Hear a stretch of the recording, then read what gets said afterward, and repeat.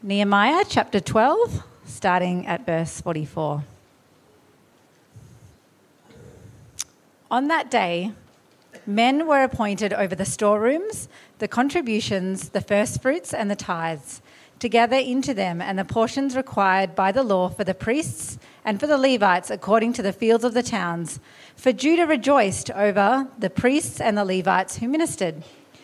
And they performed the service of their God and the service of purification, as did the singers and the gatekeepers, according to the command of David and his son Solomon. For long ago, in the days of David and Asaph, there were directors of the singers, and there were songs of praise and thanksgivings to God.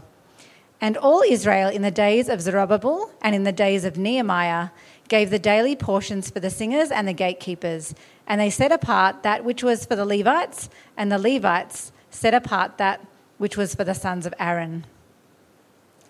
On that day they read from the book of Moses in the hearing of the people, and in it was found written that no Ammonite or Moabite should ever enter the assembly of God, for they did not meet the people of Israel with bread and water, but hired Balaam against them to curse them. Yet our God turned the curse into a blessing. As soon as the people heard the law, they separated from Israel all those of foreign descent. Now before this, Eliashib the priest, who was appointed over the chambers of the house of our God, and who was related to Tobiah, prepared for Tobiah a large chamber where they had previously put the grain offering, the frankincense, the vessels, and the tithes of grain, wine, and oil, which were given by commandment to the Levites, singers, and gatekeepers, and the contributions for the priests. While this was taking place, I was not in Jerusalem, for in the 32nd year of Artaxerxes, king of Babylon, I went to the king. And after some time I asked leave of the king and came to Jerusalem. And I then discovered the evil that Eliashib had done for Tobiah, preparing for him a chamber in the courts of the house of God. And I was very angry, and I threw all the household furniture of Tobiah out of the chamber. Then I gave orders, and they cleansed the chambers, and I brought back there the vessels of the house of God with the grain offering and the frankincense.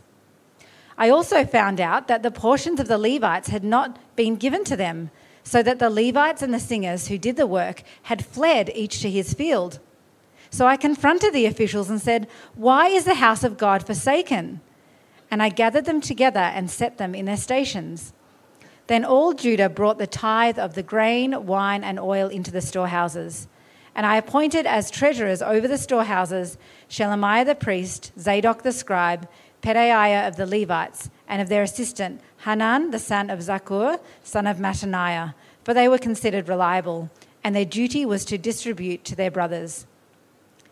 Remember me, O my God, concerning this, and do not wipe out my good deeds that I have done for the house of my God and for his service.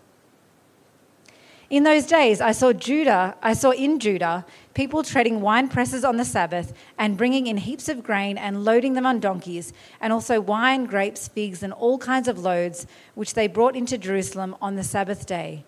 And I warned them on the day when they sold food. Tyrians also, who lived in the city, brought in fish and all kinds of goods and sold them on the Sabbath to the people of Judah in Jerusalem itself.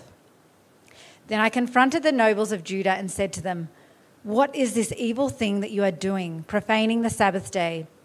Did not your fathers act in this way, and did not our God bring all this disaster on us and on this city? Now you are bringing more wrath on Israel by profaning the Sabbath." As soon as it began to grow dark at the gates of Jerusalem before the Sabbath, I commanded that the doors should be shut and gave orders that they should not be opened until after the Sabbath. And I stationed some of my servants at the gates, that no load might be brought in on the Sabbath day. Then the merchants and sellers of all kinds of wares lodged outside Jerusalem once or twice. But I warned them and said to them, "Why do you lodge outside the wall? If you do so again, I will lay hands on you." From that time on, they did not come on the Sabbath. Then I commanded the Levites that they should purify themselves and come and guard the gates to keep the Sabbath day holy. Remember this also in my favor, O my God, and spare me according to the greatness of your steadfast love. In those days also I saw the Jews who had married women of Ashdod, Ammon, and Moab, And half of their children spoke the language of Ashdod, and they could not speak in the language of Judah, but only the language of each people. And I confronted them and cursed them and beat some of them and pulled out their hair.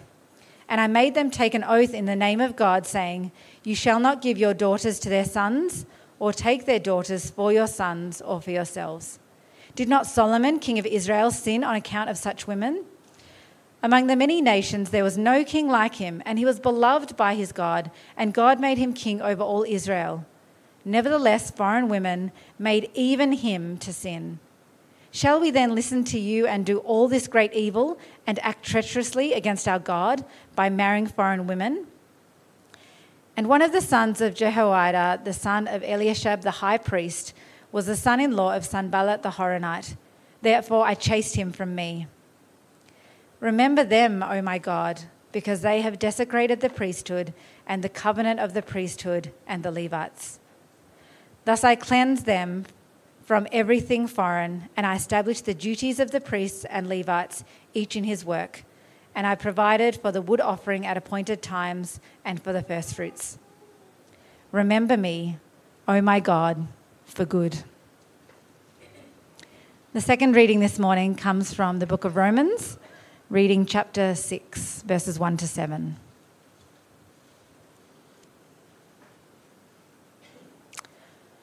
What shall we say then? Are we to continue in sin that grace may abound? By no means. How can we who died to sin still live in it? Do you not know that all of us who have been baptized into Christ Jesus were baptized into his death? We were buried therefore with him by baptism into death, in order that just as Christ was raised from the dead by the glory of the Father, we too might walk in newness of life. For if we have been united with him in a death like his, we shall certainly be united with him in a resurrection like his. We know that our old self was crucified with him in order that the body of sin might be brought to nothing, so that we would no longer be enslaved to sin. For one who has died has been set free from sin. Heavenly God, Heavenly Father, we give you thanks for bringing us together as a church today. And we thank you for the many new friends that you brought amongst us as well, both here in church as well as downstairs in Kids Church. We thank you for new beginnings as we begin a new school year, as we begin another year together as church.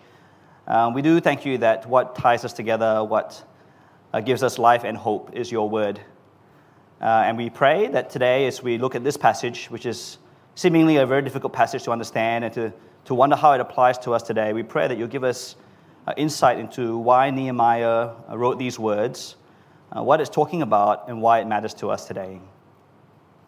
Please open our minds, but especially open our hearts to be able to see the reality of our spiritual condition and to be able to see our need for Jesus. And in knowing what Jesus has done for us, that we might have great hope and that we might leave here today rejoicing in the hope that we have in him. For this we pray in Jesus' name. Amen. Now, all things have a tendency to move from order to disorder, right? All things have a tendency to move from order to disorder. That's like the simplistic definition of entropy, right? If you're a science person, that's not technically what entropy means, but it's a simplistic definition, right? The tendency for something to move from order to disorder. Everything in this world goes through a gradual, certain decline into disorder. So we experience this every day. Every day I vacuum and I mop the floor. Completely futile, right? Because by the first second of the next day, the first hour of the kids being awake, I see crumbs everywhere and I see messiness everywhere, right? It's futile to make your bed. Because when you make your bed, and the next thing you know, you lie in it and it's all messy again. Right? You mow the grass and then it grows again. And you cut your hair. I cut my hair a couple of days ago. And within a couple of weeks, within 4 weeks, I've got to cut it again. Right? Messiness, dirtiness, deterioration, decay, they're inevitable. There's entropy, right, in the physical world. Now, it would also seem that there's entropy in the spiritual world as well. As we read the scriptures, as we look into the history of humanity, perhaps even as we look into our own lives, we notice this tendency for all things to move from order to disorder, from holiness, from goodness, to impurity and sin. And we can sometimes wonder, is spiritual entropy the way that it always will be? All right? Will there always be a decline every time we make it a progress, an improvement, that we find that we fail and that we fall again? Certainly it seems to be the case as we come to the end of this book that we've been looking at for the last year in Nehemiah. Now let's look at this familiar timeline one more time. So if you've been around, you'll see this timeline, so don't worry about looking at it too much. But Nehemiah kind of sits here, doesn't it? It's a time of Israel's history, which was supposed to be a time of great optimism, right? A time of great optimism. Because they had experienced in their past a long history of sin and rejection of God. They had led the people of God to be ripped out of the promised land and exiled, right? So that's where that little split happens there. The northern kingdom was destroyed by Assyria, and the southern kingdom, Judah, was exiled to Babylon. But the people of God clung on, right, to the huge and the wonderful promises of reversal that God had given them decades and centuries ago. And the promise was that there will be a rescue from exile, that the temple that was destroyed will be restored, and a city and its walls rebuilt, as well as that there will be a spiritual renewal of the people's lives, right? All this long history of sin and rebellion, there will be a spiritual renewal that they would experience. If you have been reading through the book of Ezra, which is connected with Nehemiah, and as we've been looking at Nehemiah over the last year, we would see that in this time of history, that this has happened, right? Rescue has happened. They've been brought back from Babylon to Jerusalem. The temple has been restored in Ezra, and the city and its walls have been rebuilt in Nehemiah. However, when it came to their spiritual life, it wasn't great, was it? It wasn't great. In fact, it was pretty terrible. We will see, especially in our passage today, that nothing had changed at all. Spiritual entropy set in again. This tendency to move from order to disorder, from holiness to sin. It is still present. It is still frustratingly and hopelessly present. And we're right to ask, is spiritual renewal always doomed to failure? Right? Is the hope of spiritual renewal always doomed to failure? Now, reading Nehemiah 13 today, I think should grieve us deeply. When we come to understand, especially chapter 13, as I'll explain over the next little while, it should cause you to want to shake your head in disbelief. All right, you want to slap these guys in the back of the head, wondering, why are you guys going back into these things again? After all that God has done for you. As much as we are frustrated and angry at the people of God, treating God this way in Nehemiah 13, we also maybe think to ourselves, are we any different? We're caused to ask, are we any different? Now, why do you, and why do I keep falling back into old sins? Like, will we never learn from our mistakes? Will we never change from our sinful ways and rebellion against God? Right? What hope do we have that spiritual entropy is not the foregone conclusion?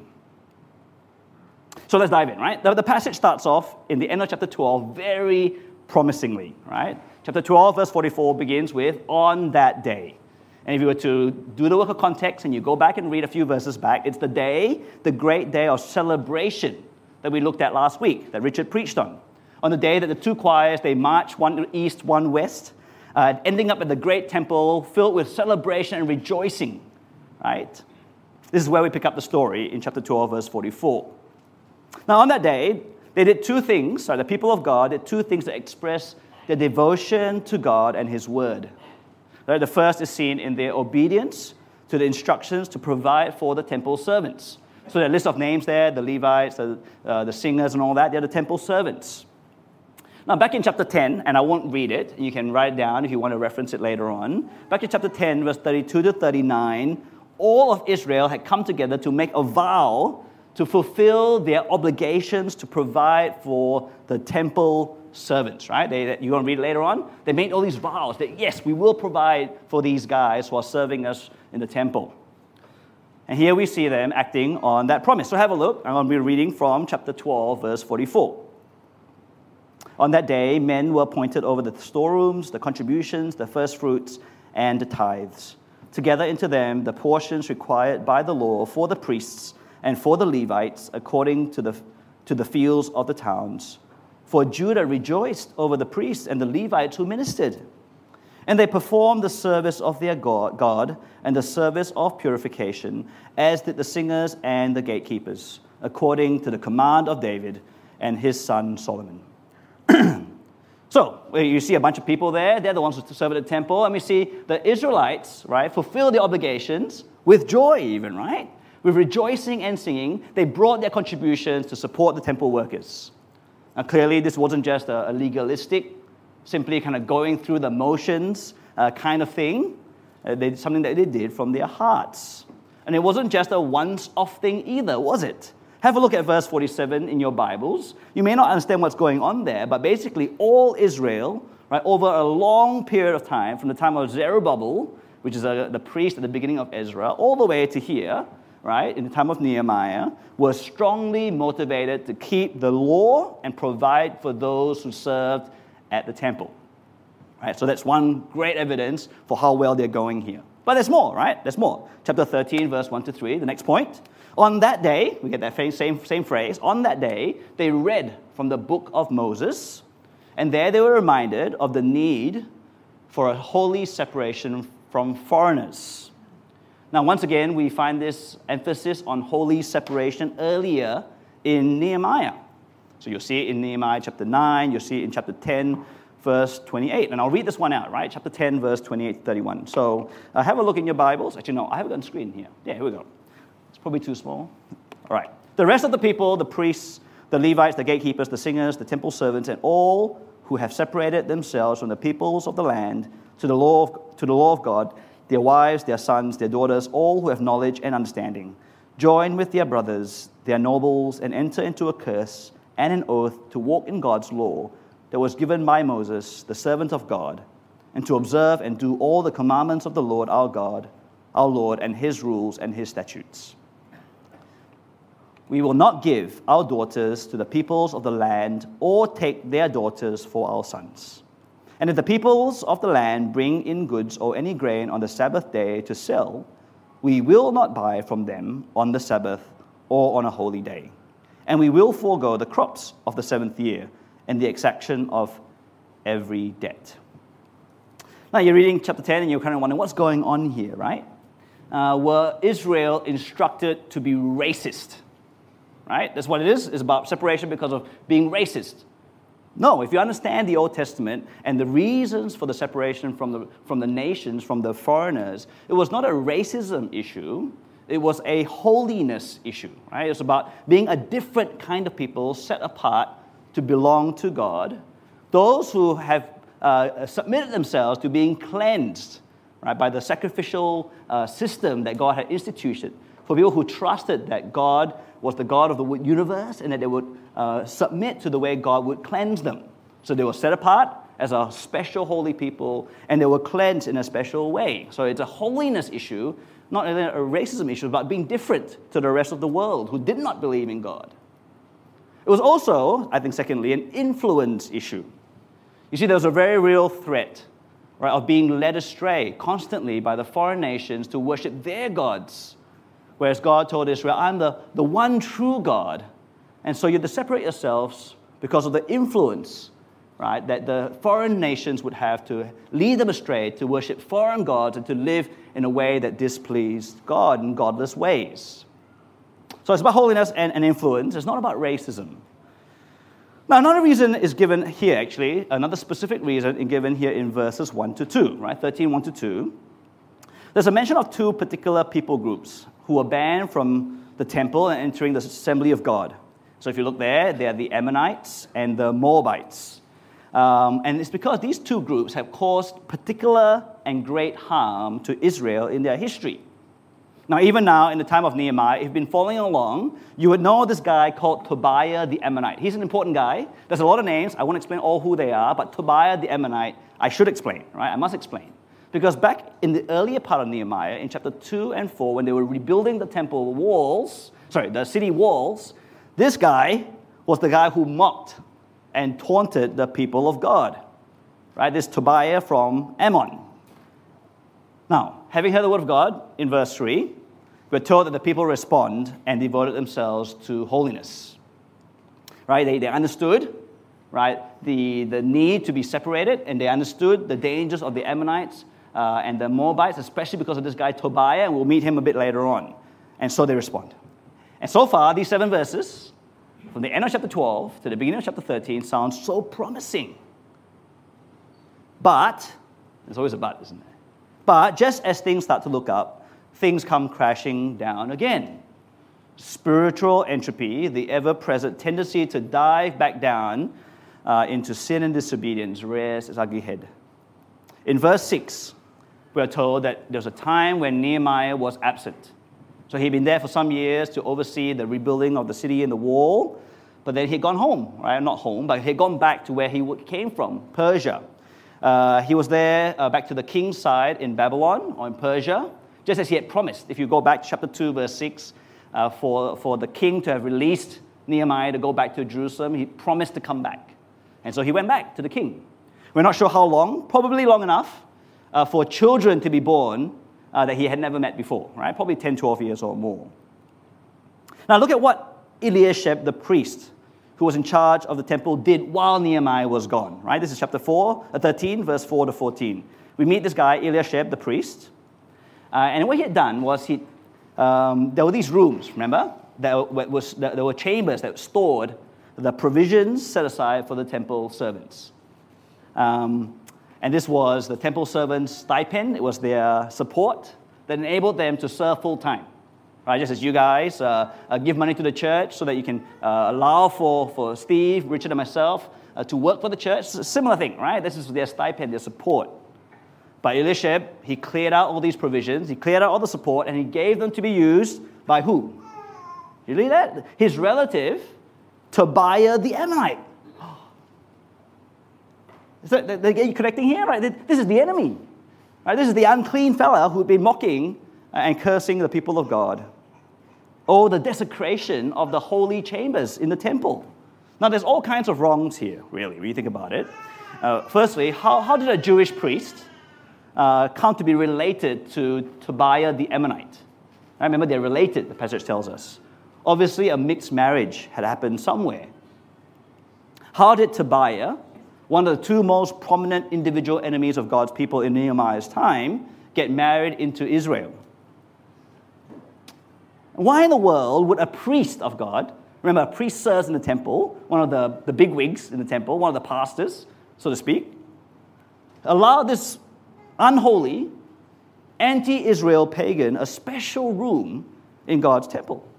And even worse, and more obviously, why would he clear out the provisions? It left the temple servants with nothing, right? Getting rid of their ministry support. Why would he do that? Now, with no support, look down at verse 10. These temple servants had no choice but to flee back to their fields to work and feed themselves. Now, as a gospel worker, I guess I really feel for them deeply. This one personally, like, oh man, I got a bit angry while reading this, right? They want them to serve at the temple, but then they get rid of all their support.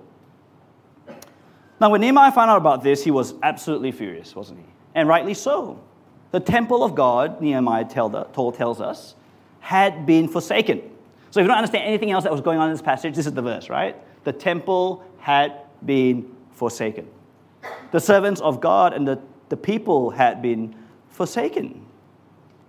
This is a desecration, right? A making unholy of a holy place, of a holy service.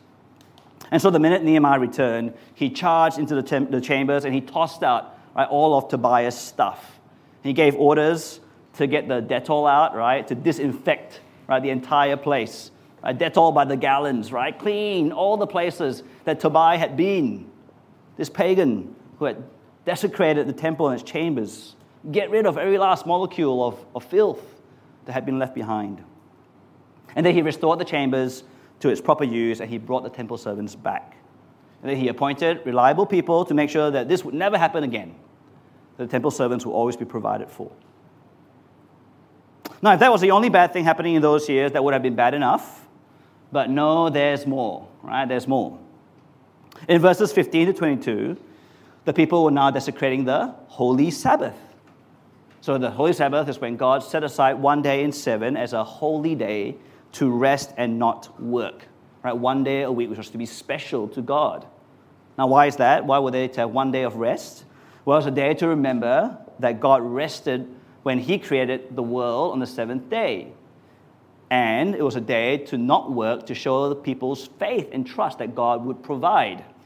And so they were to not work and trust God that He's a God who provides.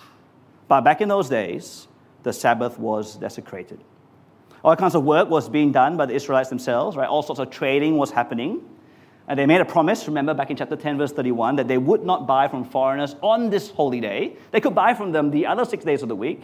But on this special holy day, they were not to trade, right, with the foreigners. But that promise is now totally broken. Now, did you know that Sunday trading was not allowed in Brisbane until quite recently?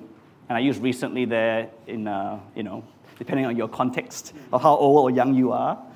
Now, for centuries of Australian history, trade laws, right, were in place to protect workers by prohibiting work on Sundays. Now, who can remember when that changed? Who can remember the month and the year? Okay, remember the year. Right? Open Sundays. Any guesses? 99? Close, but not quite, right? 1st of July, 2002, right? The act was put in place in 2001, but it was enacted in 2002. That's pretty recent to me. That's less than half my life away, but perhaps not for some of you here. Although this is the older congregation, so maybe you don't feel like it's that long ago either. Now, if you grew up in Brisbane in the last 20 years, and you're under the age of maybe 25, when you can't remember a thing about 2002, or you grew up in Asia, you'd be like, Sunday trading? Like, that's just normal, isn't it? But it really did feel weird for me as a 24-year-old to be going to the shops and seeing everything open at Indooroopilly Shopping Town, which is what it was called back in the day. But after a while, you got used to it, didn't you? And then you expected it. And it quickly became a part of life. Protection of workers became a long-forgotten relic of the past. Profit for businesses and convenience for the consumer is what won the day. But for Israel, though, it was much more than just an issue of human care or commerce or convenience. For Israel, it was a desecration of something holy to God and holy to the people. And so Nehemiah confronted the nobles, right, who were probably the business owners in chapter 13, verse 7. Have a listen, right? What is this evil thing that you are doing, profaning the Sabbath day? Did not your fathers act in this way? And did not our God bring all this disaster on us on this day, on the city? Now you are bringing more wrath on Israel by profaning the Sabbath. See, they were repeating the same mistakes from the past. The same kind of disregard and disobedience to God's law was what led the ancestors to be judged and to be exiled. And here they were, spiritual entropy setting in again, returning to old ways and bringing upon themselves the same consequences of God's wrath and judgment upon themselves. And so once again, Nehemiah springs into action because he couldn't let this continue. He locked up the city gates before the Sabbath day began. He kept it shut for the entire Sabbath day. He chased the traders who were hanging around the outside, hoping that people would sneak out to buy stuff from them. He went into action to protect this holiness of the people. Sadly, we're not done yet because as any good sermon would have, it has 3 points. So there's a third desecration that shows the spiritual demise of Israel, this time in verses 23 to 29. And we know this because it gives us another in those days, right? In those days, verse 23, one more desecration. And here we return once again to an area of unholiness that we're all too familiar with. Already back at the end of Ezra, remember if you read Ezra and Nehemiah together, which you should, you would be familiar with the end of Ezra, how they failed to be obedient to God's instruction for purity in the area of marriage. Back in chapter 10, as we read before, we've already seen that Israel makes solemn promises, a wholehearted promise, it would seem, to not marry foreign wives and husbands. But here we are again, right? Spiritual entropy, returning to old ways. the Jews married women of Ashdod, Ammon, and Moab. And remember, the issue isn't about racism, it's about holiness. And here, especially, it's about influence. Have a look at verse 24, right? The children of these marriages, half could no longer speak the language of Judah. Right? The foreign influence was greater than the Jewish one. Right? They could no longer speak the language of Judah. They spoke the language of the nations. Now, what's so bad about not being able to speak the language of the Jews? To not be able to understand the language of the Jews? Well, it's bad, real bad, because then how could you hear, understand, and respond to the word of God, which was written in the language of the Jews? Now, many years ago, I knew a Christian couple. The husband was from, I think, somewhere in Europe, I think Belgium, maybe. And the wife was a migrant from Hong Kong who had grown up in Australia, who was pretty much an ABC. And they had a daughter, right, who was born in Australia. And from birth, this girl was raised by the wife's parents, who could only speak Canto, right, because they're from Hong Kong. And I'm pretty sure they weren't Christians. So from Monday to Friday, or I think it's Monday to Saturday lunchtime, both parents would work pretty long hours. And from Monday to Friday, the child only heard and only spoke Cantonese. Right? From Monday to Friday, the child absorbed her grandparents' values and responded only to their instruction and discipline. Now, I saw this family on Sundays, and we would have we had cell group at like 8:30 in the morning, and we had church at 10:30. It was crazy. Anyway, I would see them on Sundays, and it was very difficult to watch, to be honest. Very difficult to watch. The husband couldn't communicate to his wife's parents because he couldn't speak Cantonese. The wife could barely speak Cantonese herself because, ABC is hopeless, right? They can't learn the language of it. Anyway, sorry, that's not a comment that was in here. But yeah, she couldn't speak Cantonese much either. But worst of all, they couldn't relate to their daughter. They couldn't relate to their daughter, right? They couldn't raise her the way that they wanted. They couldn't get her on board with what they valued because she only spoke the language of her grandparents. She only responded to their discipline and to their instruction, and she held on to their values. Now, this situation is loaded with all sorts of implications, right? It's a difficult situation all around. But one point is clear, isn't it? Those closest to us have the greatest influence. Your primary caregiver would have the greatest influence of those under their care. And God gave instructions about marriage for the people of Israel. These dangers weren't theoretical. Right? They were very real in terms of being able to be raised as the people of God. Their wisest King Solomon fell into ruin because he failed to obey this instruction about marriage. Their history of disregarding purity in marriage had led them to one disaster after another. Right? Nehemiah comes at the end of the Old Testament. If you want to go back and read about the disaster of the marriage issue, go back and read the rest of the Bible. So it's not surprising, really, when Nehemiah goes ballistic, doesn't he? He goes kind of ballistic when he found out they had fallen into this sin again. He confronted them, and he cursed them, he beat them, he pulled their hair. It's kind of a K-drama, right? 4th century BC Israel style. I-drama, I suppose. And he finds out that one of the culprits was no less than the grandson of the high priest, right? The senior boss of the temple. The grandson had married the daughter of Sanballat the Horonite. Now, if you go back and read Nehemiah, Sanballat was like the buddy of Tobiah. Tobiah and Sanballat together had mocked and cursed Israel, right? Another of these pagan enemies of God. It's just too much, isn't it? The desecration. The grandson of the high priest marrying the daughter of Sanballat the Horonite. And so Nehemiah once again chases this fella out, just like Nehemiah tossed out Tobiah and all his stuff. It is really a full-on K-drama moment. But it's much more than that, of course. This is a servant of God, deeply concerned for the holiness of God's people, expressing holy and righteous wrath. Now, it sounds kind of violent, and maybe you might say Nehemiah went a bit over the top, but apparently the commentaries say that in that time, that was the right way to go about, right, showing displeasure. Who knows? Now, as we go through this passage, I want us to just pay attention to Nehemiah for a moment, all right? Because he inserts himself and he speaks in first person a few times, doesn't he? Did you notice the repetition at the end of each failing? So in the 3 sins or the 3 desecrations, at the end you see a statement from Nehemiah. Verse 14, Nehemiah calls out to God, remember me and my good deeds. And then in verse 22, remember my efforts to keep the people holy and show me favor, right? Spare me. And then in 29, he says, remember them, right? Remember who were those who were truly to be blamed. Now, Nehemiah had tried his best, didn't he? And he really hoped that God would see that and acknowledge that and show him favor and mercy. Right? Poor Nehemiah, he's there as the governor. He comes back after a few years and he sees this mess and he feels like he's done his best. And he asks God, remember me and show me grace and mercy. He did what he could. He could hold his head up high. But as for the people, well, they did what they did, Nehemiah says. But Nehemiah was powerless to stop them. Now look for a moment at the final 2 verses of the whole book. Right, this kind of wraps up the whole book, and this is Nehemiah's summary of what he had achieved.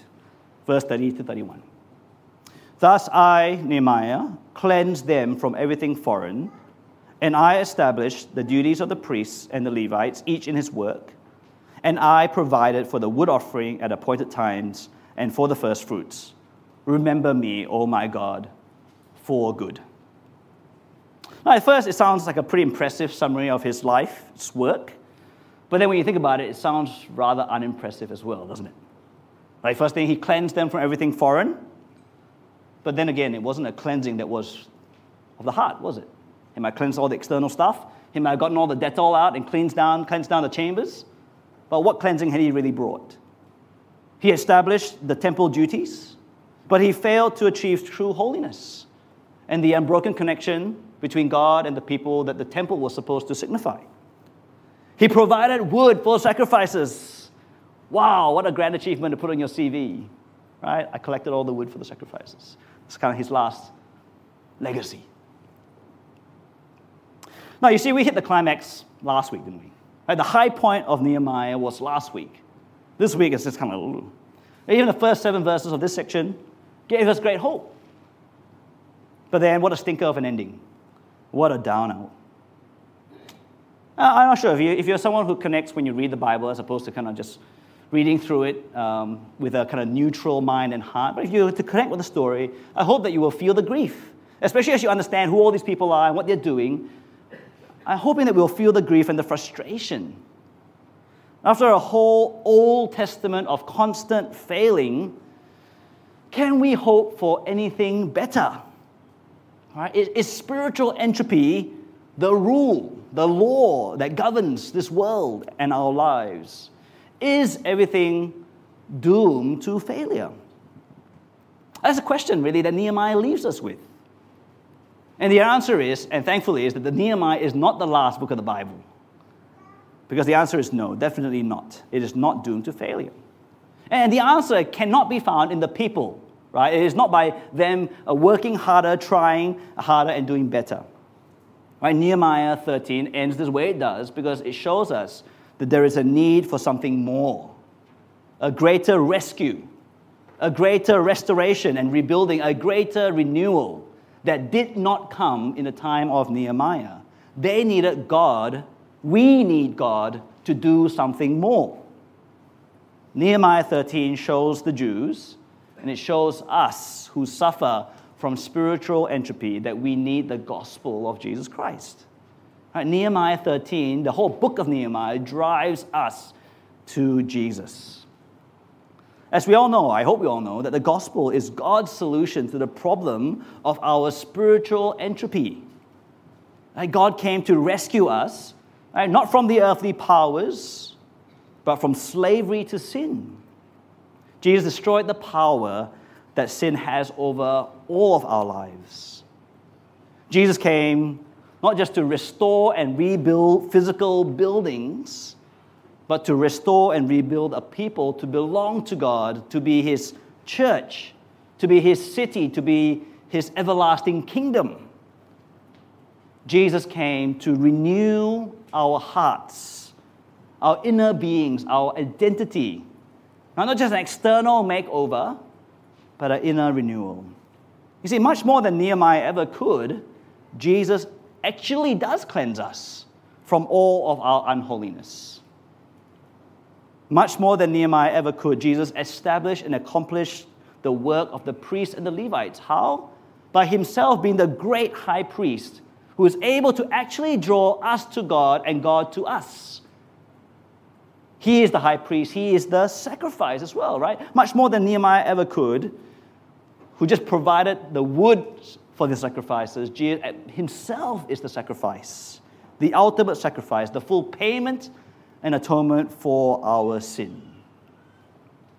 And so Jesus is who we must go to first. As we wonder whether we can ever be transformed and changed from our constant, seemingly unfailing descent into unholiness and sin and rebellion against God, as we feel that grief and frustration, it is Jesus whom we must go to first. When your spiritual life is a mess, it's not about working harder and trying to do better. It's about running to Jesus, our Savior. And in Him, as you run to Him, you'll find that in Him, not only do we find salvation, we find real hope for a spiritual renewal, right? A real hope for spiritual renewal. Remember, Jesus far surpasses Nehemiah's best efforts because Jesus is able to deal with our hearts. He powerfully helps and transforms us from the inside. He puts His own Spirit, the Spirit of God, to dwell in us. To dwell in us, to empower us, to bring us spiritual renewal from the inside. So I want to ask you this morning, are you weighed down by sin? As you walk through the last few days, the last few weeks, have you been frustrated that you keep doing what you don't want to do? Your spiritual life seems to be this never-ending cycle of ups and downs. You go well for a day, a week, a month or two, and then suddenly things come crashing down again. The inevitability, it seems, of falling into sin. Now, I have one daughter at home who feels the pain of this most acutely. I won't say which one, but there is one, especially in moments when she's confronted by her sin, with the help, of course, of her parents, who are very willing to help her confront her sins. She cries, and she cries out in utter frustration that she's trying.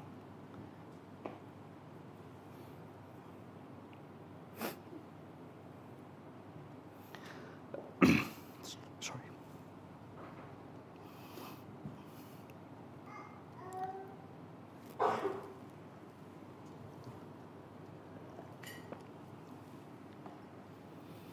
But then nothing seems to change. We cry with her sometimes. But you know what? She actually has been changing. She's been changing, even though sometimes we might not acknowledge that, and sometimes she doesn't see it. But she's been changing because she believes in the gospel. She clings on to her trust in Jesus, and so she has the power of the Spirit within her. And we see that even though she can't see that in those moments of her life, even when we sometimes get so angry with her that we don't see it and she doesn't see it, we do see it when we are not so angry and we realize that the Spirit of God is powerfully working in her life. And so we have this hope and we have this confidence that we will see her keep changing. And she has this hope that we too, as her parents, will keep changing in the way that we don't sinfully raise her up. We know that we as a family will definitely overcome our sins together and our failings more and more because we are joined to Christ by faith. I know that's true for all of us. I have absolutely no doubt that there's some of you here, perhaps many of you here, who are feeling very defeated by sin at this moment. Maybe this heat doesn't help. Right? Yesterday, I was just this cranky man, right? And Faith goes, "You're hot, aren't you? Can you just go into the aircon? Don't do anything. Just cool down, literally, so that I can cool down, right, in my temper." And we face this frustration, don't we, that we can't get over our sins. The guilt of constant regression weighing heavily on us. We feel hopeless and helpless to change. I know I felt this way too many times, far more than I'd like to feel. As your pastor, it feels even worse to feel like I'm always struggling with sin. Reading Nehemiah 13 really should fill us with grief, because we feel so often like we're no different. But let me tell you this, and let me tell me this. Reading Nehemiah 13 in the light of the gospel of Jesus Christ should fill us with joy. Right? You and I are not doomed to spiritual entropy. Right? We're not doomed to failure. It is not inevitable because we have the Spirit of God, we have the gospel of Jesus Christ ruling over us now. And I think many of us already experience this. Right? When we're not down in the dumps and feeling frustrated and hopeless and helpless, I know that when we reflect, we know that we've changed. When we do trust in Jesus, we know we've changed. Well, we might not be where we want to be, but we're not where we used to be either. When we look around to the people around us, we can have the encouragement and the joy of seeing other people change because of the power of the gospel. Right? My daughter has changed. My wife has changed. I have changed. I've seen people change in this church. Sometimes in small, little ways along the way, but sometimes in massive and drastic ways. Why?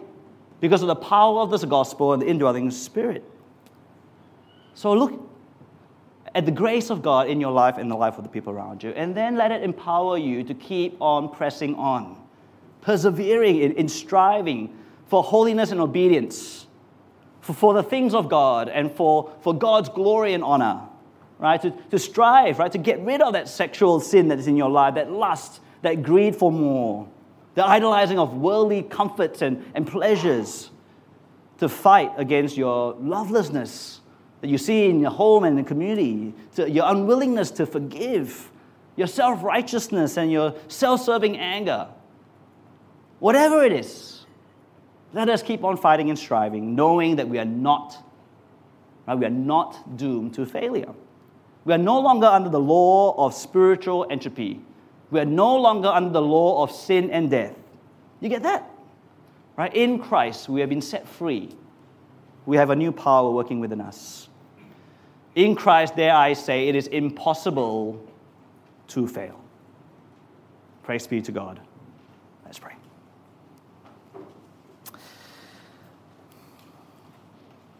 Gracious God and Heavenly Father, we give you great thanks that even as we feel the grief and frustration of failure in the pages of Scripture, as we see and experience the grief of failure throughout human history, that nothing ever seems to get better, as we experience the grief and frustration of the failures in our own lives, and we wonder, are we doomed to constant failure?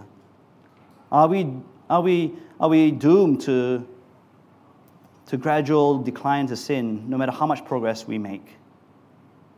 We give you thanks that your word encourages us and reminds us of the power of the gospel, the cleansing that Jesus brings, the establishment of a reconciled relationship with you that can never be broken, the giving of himself as our ultimate sacrifice that washes away our sins, the goodness of the Lord Jesus and of you, our Father, for giving us your Spirit to dwell in us, to empower us and change us and transform us from the inside.